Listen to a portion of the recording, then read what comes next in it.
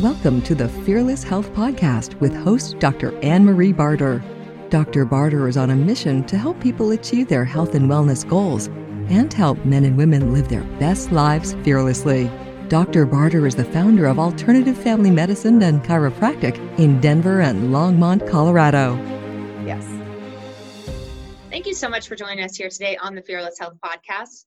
I'm your host, Dr. Anne-Marie Barter, and today we have a very special guest. Her name is Cynthia Thurlow. She's a globally recognized expert in nutrition and intermittent fasting, highly sought after speaker, CEO, founder of Everyday Wellness Project. She's been a nurse practitioner for over 20 years and is a two-time TEDx speaker. Her second talk on intermittent fasting has been viewed close to 7 million times. She's been featured on ABC, Fox 5, KTLA, CW in Medium, and The Entrepreneur. Cynthia has recently listed in Yahoo Finance as one of the 21st founders changing the way we do business. She is the host of the Everyday Wellness Podcast, which was listed as a 20 podcasts that will help you grow in 2020 by Entrepreneur Magazine. Thank you so much for being here today. I'm super excited to have you because I loved your TED Talks. I think you're just spreading such an incredible message really about what is possible with health and wellness. So thank you so much for being here. Thank you. I've been looking forward to this interview. Awesome. So I know you are the intermittent fasting guru, but I'd actually like to hear how you got into intermittent fasting because I don't know. Yeah, I mean, it's an interesting story. I think largely because of perimenopause. You know, I was in my early 40s and doing things all the wrong way. I had a super stressful job as an NP in cardiology. My husband traveled. My kids were younger. I was probably over exercising and probably too restrictive, meaning too low carb. I wasn't purposefully under eating, but you know how that goes. You get busy and you forget to eat. And so when I hit perimenopause, I always say it's almost like I flew into a wall. I had to reassess everything in my life and slowly rebuild back habits. And so one of the things that had been suggested to me by a colleague was, have you ever heard about fasting? And I was like, oh, that sounds crazy. You know, that cuts against the grain of everything I'd ever been taught as a clinician or as a woman. And yet, you know, I took in my typical, I'm a skeptic. I have to do the research. I, bought Jason Fung's book, Complete Guide to Fasting, and starting doing it. And it wasn't, I think initially I came to intermittent fasting because I wanted to lose the weight. I've always been a very fit, lean person, and 10 pounds on a 5'3" person makes a big difference. And so I was really committed to figuring out, what was it about this time in my life that I had to change. And so it wasn't that I initially lost weight, and why I continue with intermittent fasting is that I had profound shifts in mental clarity. I suddenly had more energy. I was sleeping better. I felt like I could get through my workouts a whole lot more easily without, having food in my stomach, because I had been conditioned that you have to eat before and after exercise. And so initially I came to it out of curiosity, stayed because of the benefits beyond the weight loss piece. And then eventually when I tweaked my diet enough, then the weight loss came. But I think a lot of it was self-discovery and then the recognition that perhaps this is a strategy I should use with my female patients. And so that's kind of where it stemmed from. And obviously it was never something that I thought I would be known for. It's just something I knew a lot about. And I think I was kind of ahead of the curve. I think there were certainly people doing it before I was publicly, but I was certainly way ahead of the curve. And certainly, working in cardiology, a lot of our focus is on pharmaceuticals and interventions. And I kept saying to my colleagues, not that I was talking about fasting a lot with those patients, but I kept saying there has to be more to this. We don't focus enough on prevention. We wait until someone has a disease. And then, by that point, we've trained our patients to ask for a pill instead of changing their diet, changing their lifestyles. And that's really where it all starts from. You can take all the pills, but if you don't change the other pieces, oftentimes the disease will continue to progress. And so, from my perspective, I wanted a sustainable strategy, not only for myself, but for my patients. And, the really cool thing is that it allows people to have a little bit of control. There's so much in medicine that doesn't allow patients to have control. And yet this is a way that we can give our patients or our clients empower them to take better care of themselves and do it in a way where they feel like they have some leverage or some control over what's going on with their bodies. And were you ever able to incorporate intermittent fasting with your cardio patients, and what did you see? Good question. So I left clinical medicine in 2016 and started doing intermittent fasting in 2015. Shoot. So, at the time, no, I was not, although I was talking to them a lot about food. And that was, my cardiology colleagues, many of whom were super supportive of the food piece. They just didn't want to talk to their patients about it. I don't have time. It's not important. And I would say it all starts with food. So in that clinical environment, no. But the irony is a lot of those colleagues have come to take classes with me and they're super supportive. So it really wasn't until I had my own practice and, initially really started on the nutrition piece. I was like, I've written enough prescriptions over 16 years of being an NP that I was like, if I don't write another prescription, it's, I've checked that box. Like if I'm doing it now, it's more out of ego.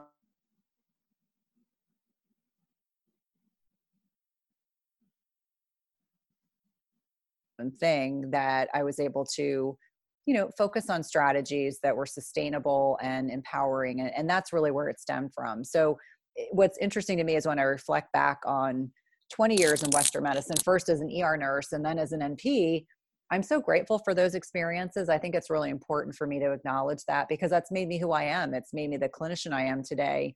But I get excitement now from people getting wins that I think are so important, really learning how to fuel your body, how to, get better sleep. That to me is a bigger win than, being an adrenaline junkie and sitting in an ER or an ICU trying to manage a very acutely ill patient. And although I enjoyed that challenge at that point in my life, my wins come in different ways now. And I truly feel like this is the work I was meant to do. I always tell my kids, being a mom and a wife is obviously the most important thing that I do. But I would say next is being an entrepreneur and a clinician because, now I get to impact a larger group of people. And I'm so truly grateful for that. And as an introvert, it really amazes me when I think about the impact you can make with, talking to people on podcasts and, doing public speaking engagements, which, a lot of us are still doing those things. We're just doing them virtually as opposed to in person. But I'm very, very grateful for that opportunity. Awesome. So I want to definitely go back to the perimenopause piece because I really believe that this is something that is not talked about at all. And, and people will come into the office and they'll say, well, I have fatigue, I'm constipated, I can't gain weight, and I have dry vagina. It's like under the breath or they're leaving and they're like, so I have a little bit of dry, but nobody wants to talk about that. No. And they're so uncomfortable. So can we go into some of the changes you're going to start to see with perimenopause and how we can combat some of these things? Yeah. And I think I always want to send a message of hope. I think that the better you take care of yourself as you're making this transition, and I like to call it reverse puberty because I have teenage boys. And so their hormones are ramping up and, mine are kind of trending down. But for anyone that's listening, that's, late 30s, early 40s, you're there. We are born with a finite amount of eggs. And so we have some degree of ovarian, I don't want to use the word failure, but it's almost like we're running out of gas. Those ovaries are producing less and less progesterone. And progesterone is this hormone that's designed to calm us down. It helps with sleep. It's anti-anxiety properties, tends to trend upwards in the second half of our menstrual cycle. And so as progesterone is, lessened, and we do have backup systems in our bodies that help with this, but we start seeing symptoms of predominating estrogen. That doesn't mean estrogen dominance in a bad way. It's relative to the fact that we normally have this balance between estrogen and progesterone. And suddenly we're thrown into a state where we have more circulating estrogen. And if we're not properly packaging up and excreting it, it can recirculate. And so this is when you have heavier periods and, tender breasts, and people can be moody. And it's not to suggest women can't be moody around their cycle anyway, but just everything's kind of ramped up. And so, this is the proliferation hormone. So when things are proliferating, people are, oftentimes gaining weight, whether it's around their hips or their abdomen. And, can impact sleep quality. And so I like to remind people that if you're not taking care of yourself in your 20s and 30s, you can oftentimes weather that, sleep quality, stress management, over-exercising, crappy diet. But when you get into your 40s and you're perimenopausal, it's a cruel twist of fate that if you don't take care of yourself, your body is going to let you know. And I will be the first person to say I trained at a large research institution on the East Coast, arguably one of the best in the country. And there was never a discussion about perimenopause. I'd never heard of perimenopause. And I'm a nurse practitioner. And so I like to remind people that, even though I'm a medical professional, I had never heard of it. So do we expect our patients to really be familiarized with it? The most common symptoms that I see are sleep disturbances, weight gain, energy issues, underlying food sensitivity, immune system issues, because your gut takes a hit at that point. And then that's just the tipping point. People can have other issues, but our normal mentality, because of outdated dogma that we have literally been fed throughout our lifetime, is that we need to exercise more and eat less, and that breakfast is the most important meal of the day, and that calories are important. And I am of the first belief system that, first of all, our bodies aren't designed to eat all day long. We aren't designed to eat many meals. We shouldn't be snacking. And so with this degree of inflammation that's going on in the body and this relative insulin resistance that we do see around this time frame, it kind of feeds all these symptoms that people experience. So I remind people that perimenopause is the time that we can rewrite the patterns, because I think there's this conditioning that women get into their 40s, they gain weight, they feel flabby, they feel, frumpy. I never understood why there were all these grumpy nurses. When I was a 20-something nurse, there were all these grumpy middle-aged nurses. Well, now I kind of get it. The joke's on all of us, right? And so I just like to remind myself that we get to rewrite our narrative. We don't have to accept those kinds of things. And so a lot of my platform when I'm talking to people about middle age is that you do have some control. I mean, I'm not trying to behave like I was 30 or 25. I'm happy to be where I am. But we know that you can navigate middle age a whole lot more easily, but you have to make changes. And for some people, they're willing to make changes, any kind of change, to harness feeling good, sleeping well, having some libido. For a lot of other people, they're not willing to. And that's a decision that everyone has to come to on their own. But for those that want to thrive in the second half of their lives, because 40% of our lifetime is in menopause. I'm going to say that again. 40% of our lifetime is spent in menopause. So it is nearly half of our lifetime. Why would we want to not feel good? And so the concept of limiting beliefs is something, a lot of what I talk about, trying to empower people. And so, we learn strategies like eating less often and prioritizing sleep. And yes, my kids think it's funny that I'm always in bed before they am, but I legit need more sleep than they think I do. And not over exercising, and really tapping into restorative therapies and prioritizing things like meditation and grounding work and really doing the work. So maybe you got by in your 20s and 30s without doing the work, but now if you want to maintain a healthy weight, you don't want to be dealing with hot flashes, you don't want to have a dry vagina, and yes, no one wants to talk about that, you have to be proactive. And it's not a one-size-fits-all philosophy. I know we were talking about this before we started recording, but it's all about bio-individuality. So if you take, if I were to take 10 women that are 45 years old, all of them would need something completely differently. I mean, it would all have to be tweaked. And, really working with someone that understands the changes that a woman goes through, and you feel comfortable and honest. And the one thing that I think is really interesting is that even for myself, when I did that first TED Talk, I was uncomfortable talking about middle age. I remember I read a statistic that, women at the age I was at, 47, that was the end of the line. That was really the end of most people's, 100 years before, that was really the end of someone's lifetime. And yet now it's middle age. And so really understanding that, we have the opportunity, we can make choices that can allow us to age gracefully, truly. It's not about pretending not to be your age. It's feeling the best that you can in your skin.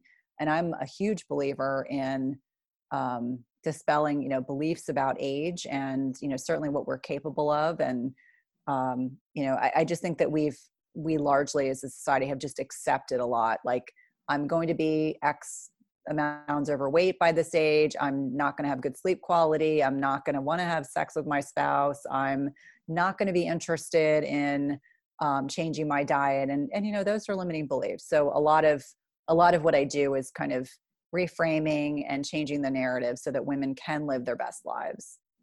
Mm-hmm. And I love that. I love all of what you said. I want to go back to, what are you seeing stress-wise with these women, potentially with these cortisol levels where, you know, they're over-exercising, they're not taking care of themselves, they're staying up late. What are you generally seeing with the cortisol levels as we're going into middle age or perimenopause? Well, I think a lot of it's that they're burning the midnight oil. They've gotten away with not sleeping properly for years and years and years, especially probably started when they had young children and then they just got busy. You know, their kids went to bed and then they could be super productive. And so really examining with them, you know, do you want to do the work? You know, you got to change your diet. You got to remove inflammatory foods. You have to put yourself to bed earlier. Looking what also drives cortisol. You know, is it an insulin resistance issue? Do they have an underlying gut infection? Are they, you know, dealing with toxins that they haven't dealt with?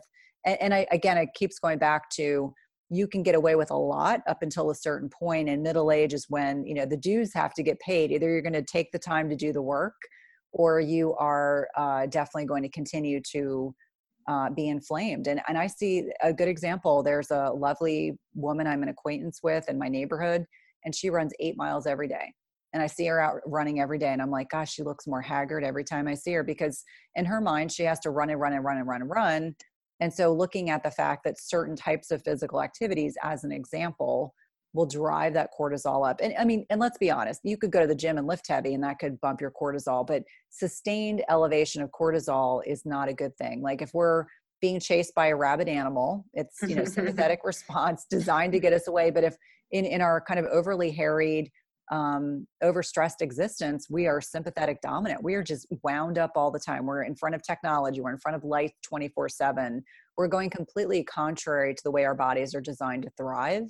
And so I just remind people, I'm like, if you get back to basics, it's not about making things complicated, but it oftentimes takes a bit of rewiring our habits, just saying, okay, I'm going to get up in the morning, and instead of like jumping in my clothes and getting in the car and rushing to the gym and doing a workout and coming home and racing to work. I mean, this kind of like you're on the hamster wheel. It's like, okay, maybe I get up in the morning and I meditate, and maybe I take a walk in nature. I know that makes people laugh. I walk with my dogs a couple miles every single day. And this morning it was 34 degrees, which is pretty cold for my area. Probably makes you laugh being in Colorado. But it was kind of a vigorous, I'm like, this is good. We don't want to be comfortable. We want to, you know, we've gotten too comfortable as a society. We have food that's accessible 24/7. We can be tapped into technology 24/7.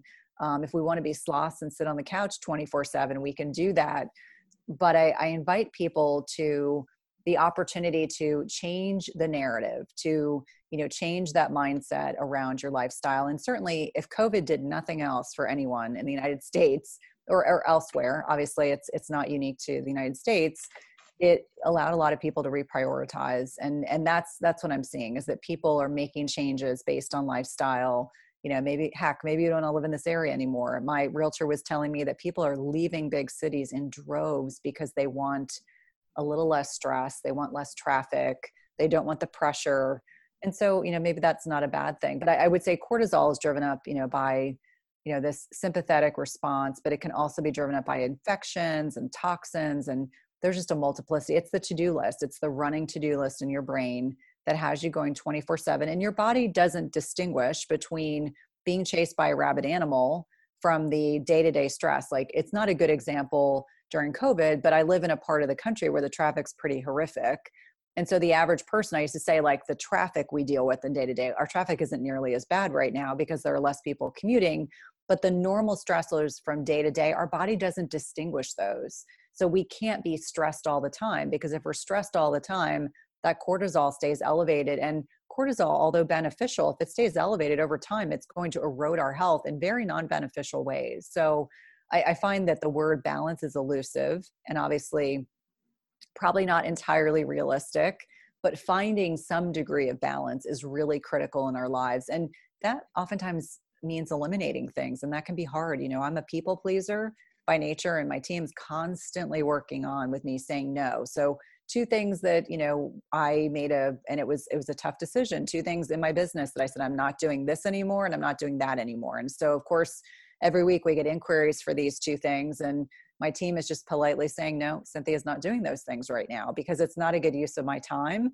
but it frees me up to focus on the things that are most important. So for everyone that's listening, it's really acknowledging that there are probably things that need more of your attention, and those are the things you should focus on, and then letting go of other people's expectations. Or, we're all big girls and big boys, and sometimes we just have to say no, and no is a complete sentence, and that's totally okay. Got to protect your energy. Mm-hmm. I think that's a really great point that you bring up, because I think women especially Mm-hmm. can relate to that. And I think I personally can relate to that people-pleasing mentality. Mm-hmm. And sometimes I don't know how to draw good boundaries. And then that Mm-hmm. gets me feeling irritated when I have to Yep. do X, Y, and Z. And then I don't enjoy it, and it takes Mm-hmm. away from that. And I hear that time and time and Mm-hmm. time again with women. Are you seeing the same thing in your groups? I am. And I think it's giving people permission to say no. I mean, I Mhm. grew up in a household where I was the oldest daughter. And so I was expected to behave a certain way and be a good girl and, just, do what I was told. And so I think even, when I became a nurse and a nurse practitioner, still that mentality. And then being a business owner, I've come to realize I can't be that person anymore. And I end up, sometimes defeating. I end up disappointing some people, but that's not really my issue. That's for them. And so even, with family members, last year I got very sick and almost died. And it was the greatest teacher because it forced me to decide, like, what do I really want to be doing? I mean, do I enjoy these toxic relationships with a few family members that I don't really want to be around and they trigger me in bad ways? And so creating more boundaries. I think boundaries for anyone are really part of that growing and maturation process. And that can happen at any point in our lifetime. So now I really strive to not do things I don't want to do and really try to ensure that the people I really care about know. And obviously, living an existence where I thrive in my business and enjoy my business and enjoy helping people, because that's really what it comes down to. I'm a very service-driven individual. And so I always say, like, how can I serve my niche better? How can I serve my clients and my patients better?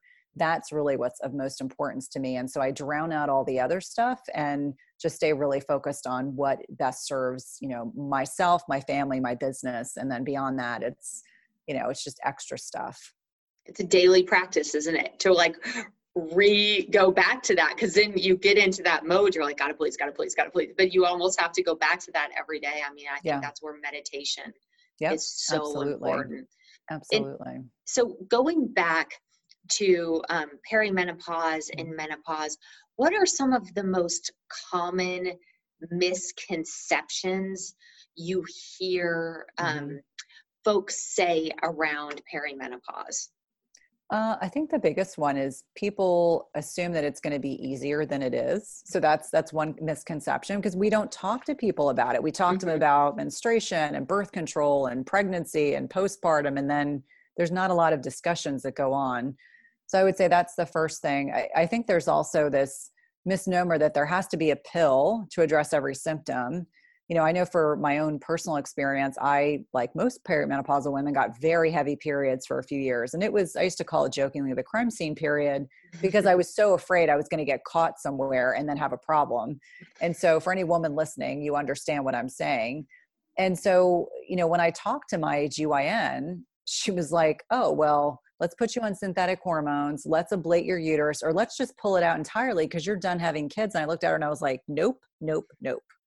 And so I think there's this misconception that the only way we can control, heavy periods is to prescribe synthetic medications, synthetic hormones, which we know really do us a terrible disservice, or, mechanically or surgically intervene to lessen or completely eliminate the uterus. And what isn't discussed with so many people is that a hysterectomy isn't all that benign, because you destroy the one of the blood supplies to the ovaries. I mean, you're getting into menopause is going to happen a whole lot faster than you probably were prepared for.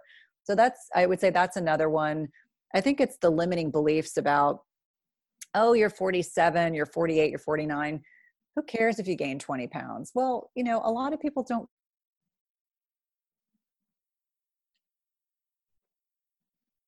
and ever said that to me, I probably would be completely offended.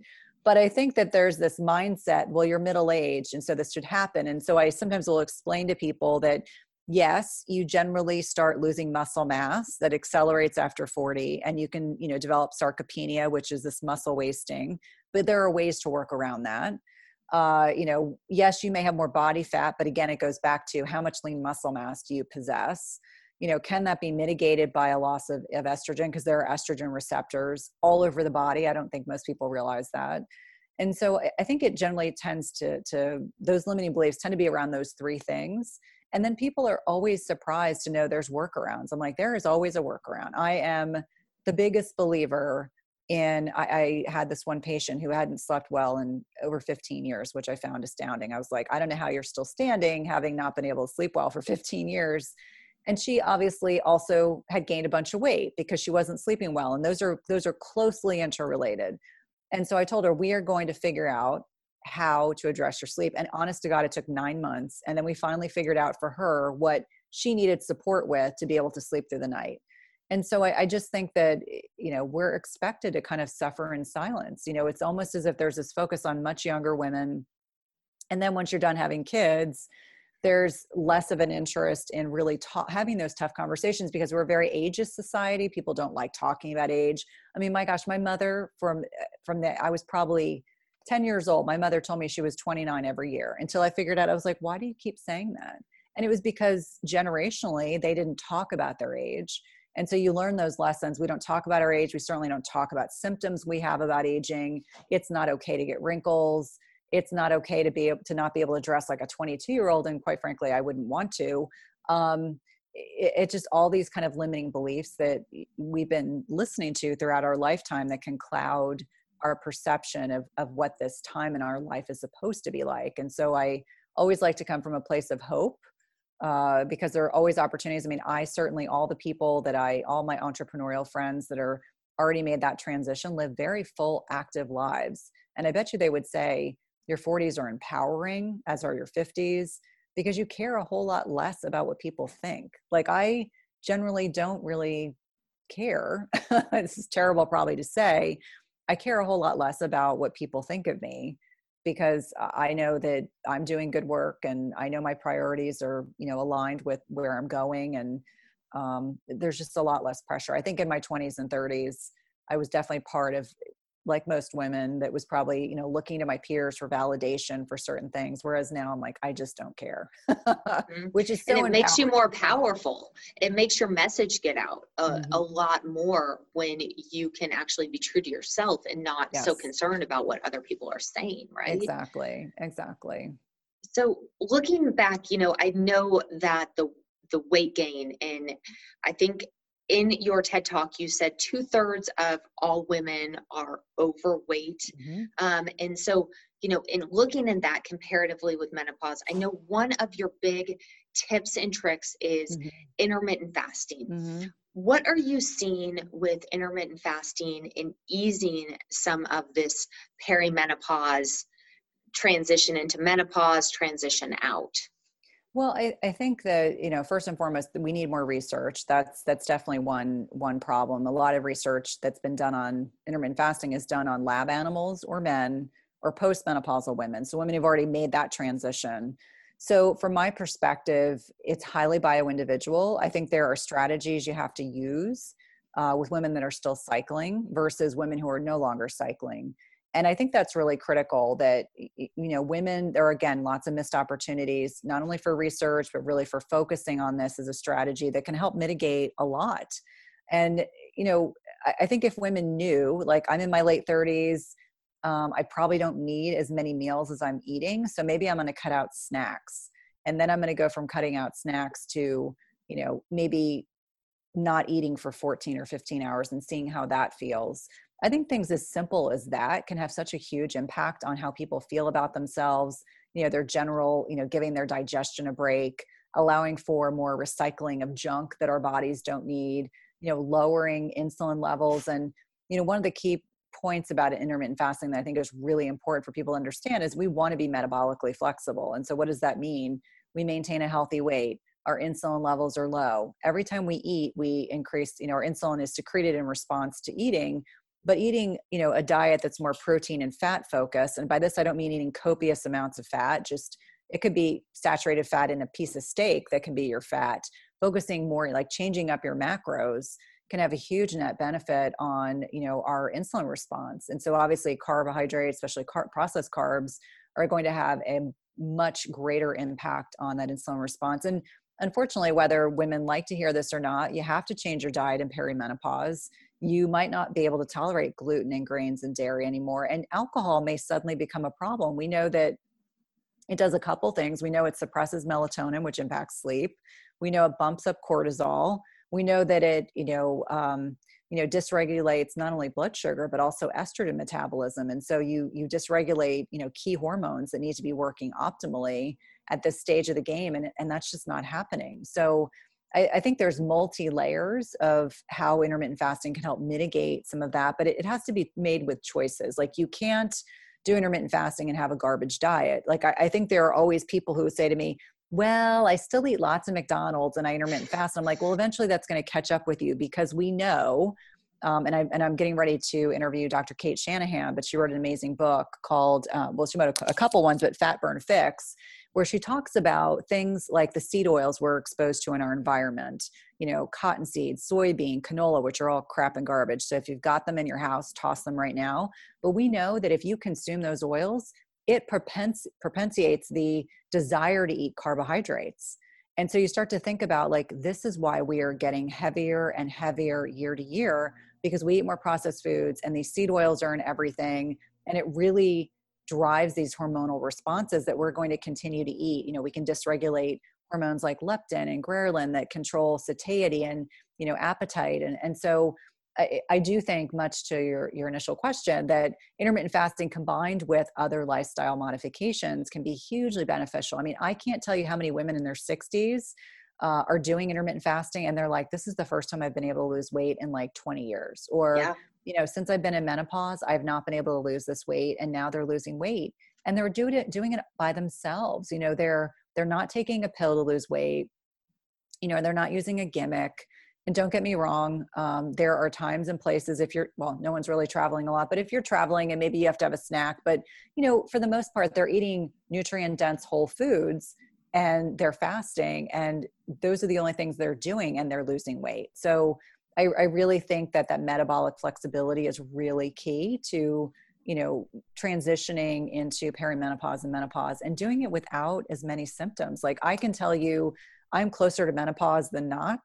And I don't get hot flashes. The only time I will get a hot flash is if I drink alcohol, which is why I don't drink alcohol because it's just not worth it. And it impacts my sleep quality. So you have to just make choices based on what's most important to you. So, life is hard. I saw this great meme last week and it was saying life is hard. Marriage is hard. Divorce is hard. It was saying pick your hard. So for anyone that's listening, all of these things, none of these things are super easy, but you just have to decide for yourself, what do you want more? For me, I'd rather sleep well. I'd rather be a healthy weight than, eat foods that don't agree with my body anymore. And I think for me, the great lesson is dairy. A lot of women are really get inflamed by dairy, and dairy is in everything. And so, once you stop eating cheese and ice cream, and it's, they have some very addictive qualities, as I'm sure you probably have discussed on the podcast before. And so really navigating food choices and recognizing that they can either be your greatest benefit or they can be a huge detriment to your goals. Mm-hmm. Yeah, I completely agree. I think that a lot of times, we see the wheats, sometimes some of the other grains, dairy, soy, some of the oils that are carcinogenic, so many processed foods. People do not realize how much processed food they're eating, I think, as a general rule. But the thing that you said that I think I know a lot of people are thinking is, well, how do I know if I'm over exercising? Mm-hmm. Well, so do you have more energy after you exercise or less. So when I went through my perimenopause hitting the wall, at the time I was doing like CrossFit conditioning classes, and I was exhausted after I worked out. And it took me a solid year of honest to God walking. That's all I could do. I was so depleted, so depleted. My entire endocrine system, which governs all your hormones, was so depleted that that's as much as I could do. So a good gauge of how much activity is too much is, how are you sleeping? Are you overtraining? Are you feeling more energetic? Because my feeling is, if I'm exercising properly, I am energized. I feel good. Like today I did a 3-mile walk with my dogs in the 34-degree cold and then took a solid core class. And that was perfect for me. That was exactly the degree of intensity I needed. And yesterday I lifted. But it's about finding what works best for you and your body. But a sure sign that you are not, you don't have the proper alignment in terms of your activity is, do you have a plateau? How is your energy? How is your sleep? What's your diet like? Because that's the other piece of the puzzle, is that a lot of times people overtrain and then they don't eat enough. So their body can't actually properly recover because there's just too much stress. Like we talk about hormetic stress as this fine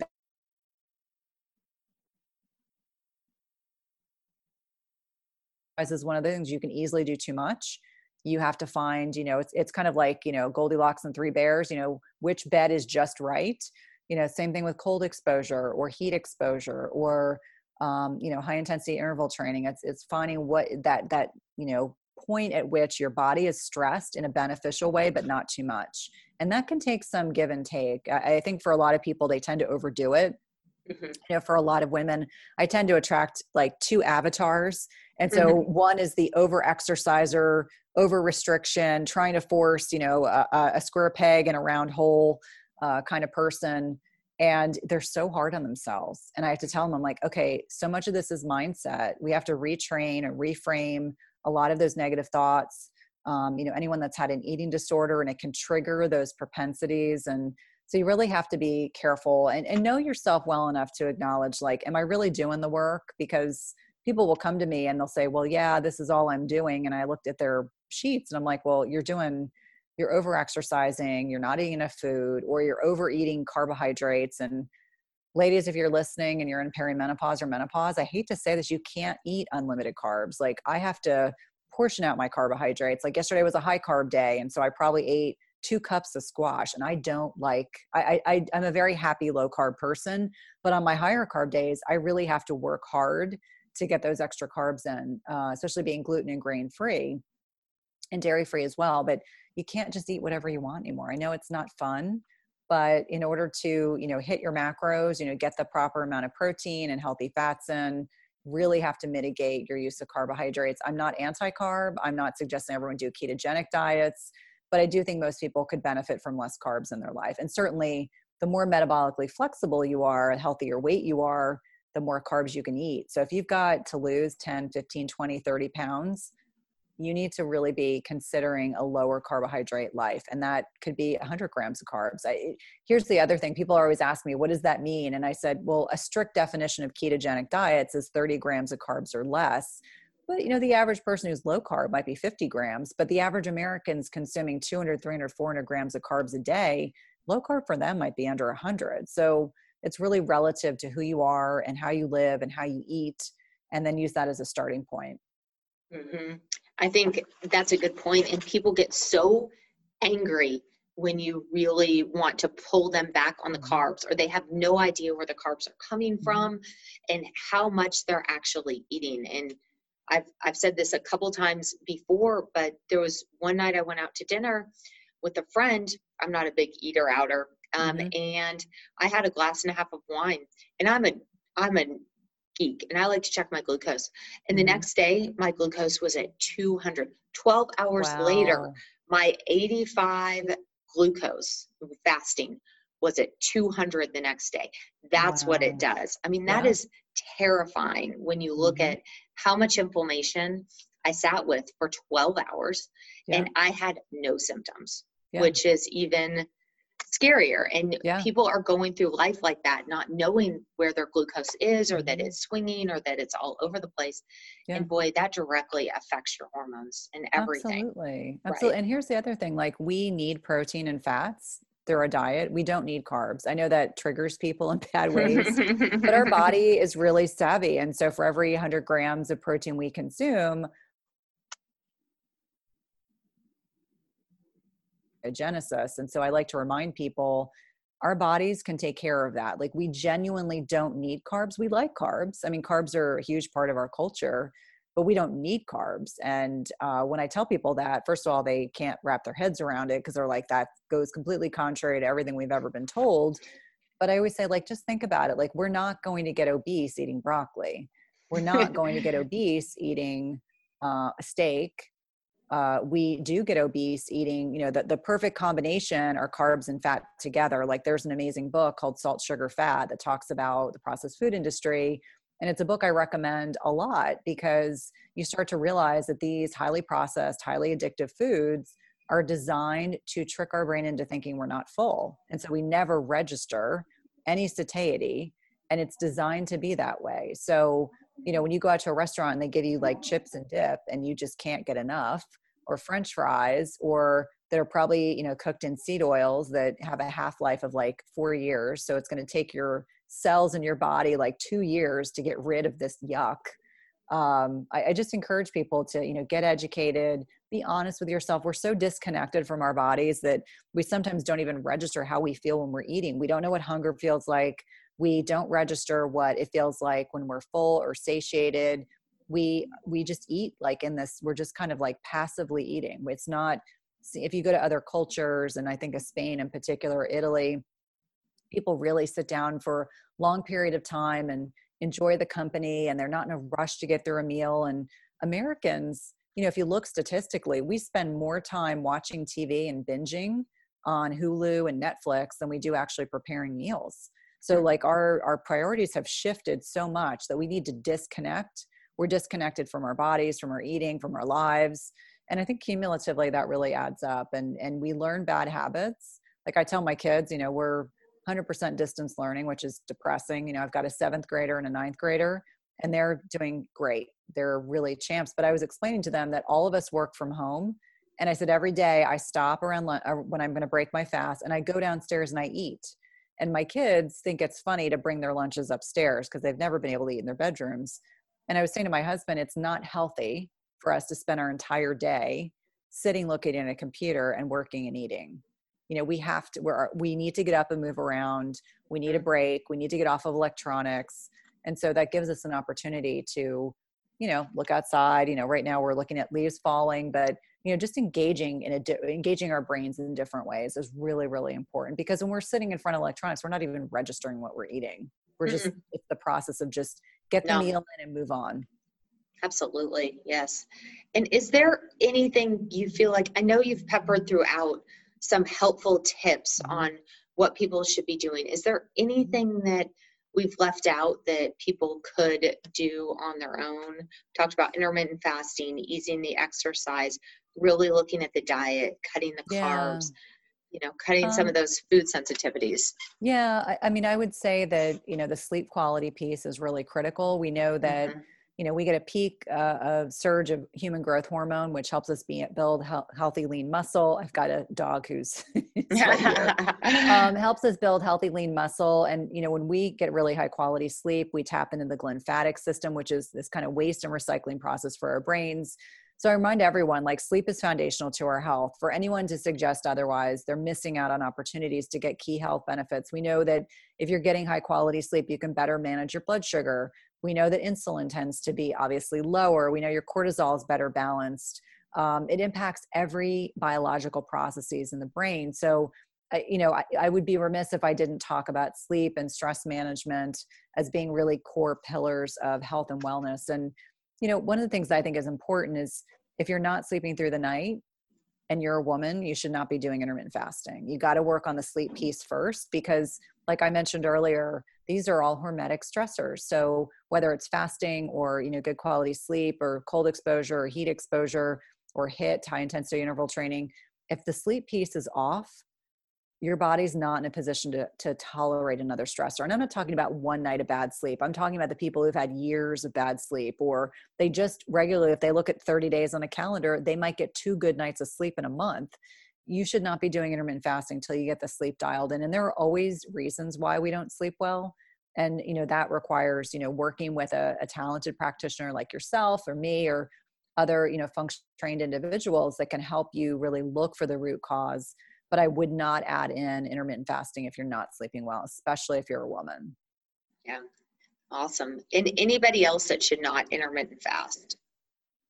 If you can't distinguish when your blood sugar is low, so if you are a diabetic and you can't tell when you're hypoglycemic, your blood sugar is low, it's not a great strategy. If you have a distorted relationship with food, whether it's binge eating, anorexia, or bulimia. I see a lot of fit pros on social media that hide their eating disorders by intermittent fasting. And obviously there are always exceptions. In fact, I get angry emails from people who tell me that they've been able to cure their eating disordered behavior, but you really have to be working with a therapist, someone who's really talented. If that's something you want to do, you have to be actively working on your disease.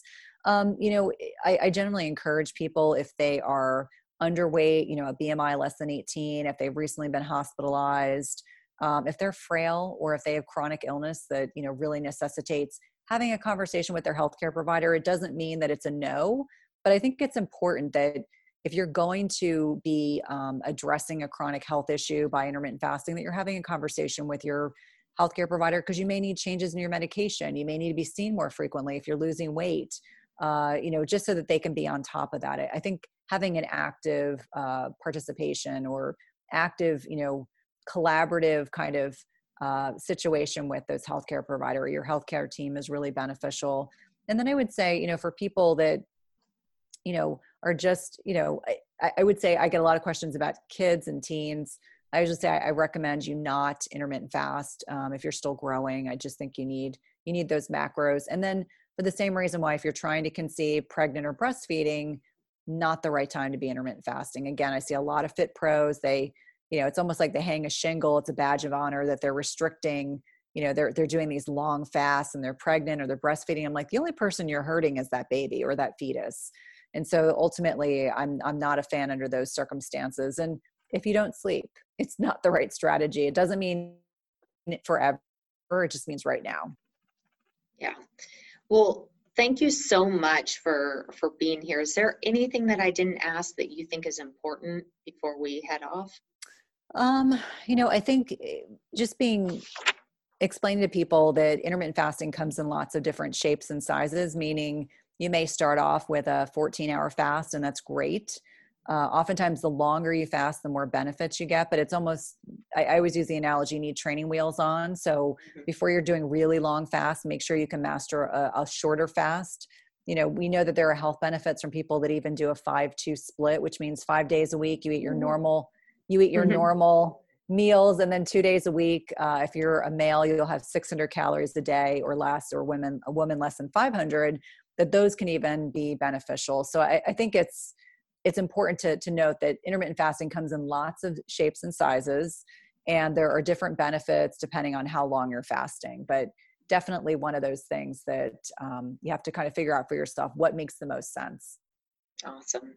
And where can people find you if they want to get in touch with you? Yeah. So my website's probably a great place. My podcast is there, and lots of talks that I've done, www.cynthiathurlow.com.